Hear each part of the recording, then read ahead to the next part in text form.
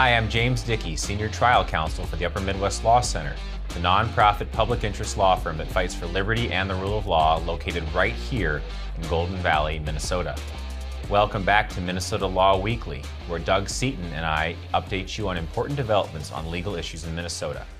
Today we are talking about individual conscience rights against private employers' COVID-19 vaccine mandates and the incorrect decision by a Ramsey County court to strike down Minnesota's common sense and constitutional abortion regulations.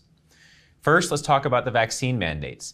Many private companies across the United States imposed COVID-19 vaccine mandates on employees months after the vaccines were given emergency use authorization by the FDA. Americans understand that while Operation Warp Speed made this rapid vaccine rollout possible, they were still authorized after far less long-term testing than normal vaccine development, and concerns about their long-term effects abound.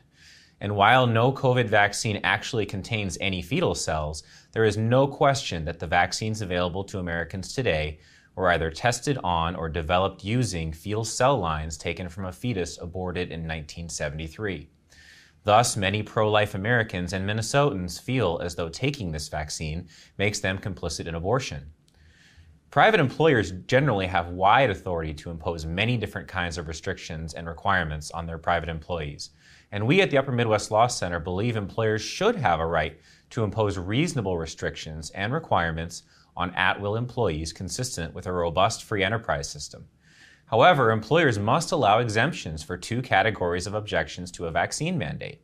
These are medical or disability and religious exemptions. Unfortunately, many companies have ignored these exemptions or tried to force employees to get vaccinated despite sincerely held beliefs. And that is where we have stepped in. Upper Midwest Law Center is representing several employees against rogue employers like the Federal Reserve Bank of Minneapolis, and also against the denial of unemployment benefits by Minnesota's Department of Economic Development and Employment after the employees were fired.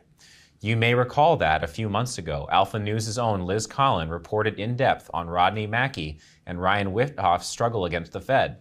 Liz's reporting tells the whole story. But in short, these employers who are willing to allow employees to wear masks and test for COVID for months while the vaccines were available suddenly claimed that these measures weren't enough and that they couldn't accommodate them anymore despite their sincerely held religious objections to the vaccine. And the unemployment department forced these employees to answer a battery of intrusive gotcha questions about unrelated personal decisions, like whether they take Tylenol or other over-the-counter medications, and then denied these employees benefits, wrongly claiming that their beliefs aren't sincere. As a result, UMLC has now filed multiple charges in the EEOC against these employers, with more to come soon. And we are appealing to the Minnesota Court of Appeals on the Unemployment Department's wrongful denial of unemployment benefits to our clients when they were terminated for refusing vaccination. We look forward to upholding their rights to freedom of conscience against these unlawful actions, and we will fight to the end for them. Related to abortion as well, you have probably heard the recent news that a judge in Ramsey County struck down virtually all of Minnesota's common sense regulations related to abortion in a lawsuit brought by a group called Gender Justice and defended by the Attorney General's office. You may wonder why there is a case in Minnesota courts, given the U.S. Supreme Court's recent decision to overturn Roe v. Wade. The reason is that our Minnesota Supreme Court in 1995 held that Minnesota's Constitution protects an unwritten right to abortion and even requires the state to pay for them in a decision called Doe v. Gomez. This decision operates independently of the U.S. Supreme Court's decision, so abortion is legal in Minnesota. The regulations struck down by the Ramsey County Court include: only physicians may conduct abortions. All abortions performed after the first trimester must be performed at a hospital or abortion facility. Patients must be given informed consent by a physician about the abortion procedure. There must be 24 hours between the informed consent and the abortion procedure. And last, where minor children seek an abortion, notice must be given to both parents, or a judge must sign off on it where the parents cannot be informed. These regulations are entirely common sense and easily constitutional.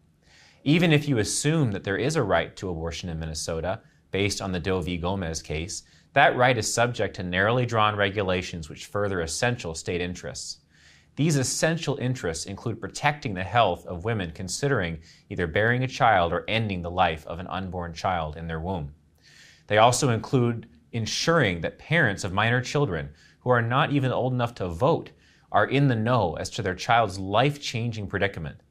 They include allowing just 1 day for women considering terminating an unborn child to understand and consider the weight of their decision. These are common sense regulations which promote women's health and promote full consideration of a life or death decision. The Minnesota District Court made a terrible error in striking down these laws, whether or not Doe v. Gomez stands. And now, the Attorney General's office has decided not to appeal this very wrong decision, even though the AG is responsible for defending laws in court, in which the office would, we believe, likely win on appeal. It is now up to private groups to intervene to do the job of defending the state's important and reasonable regulations on abortion.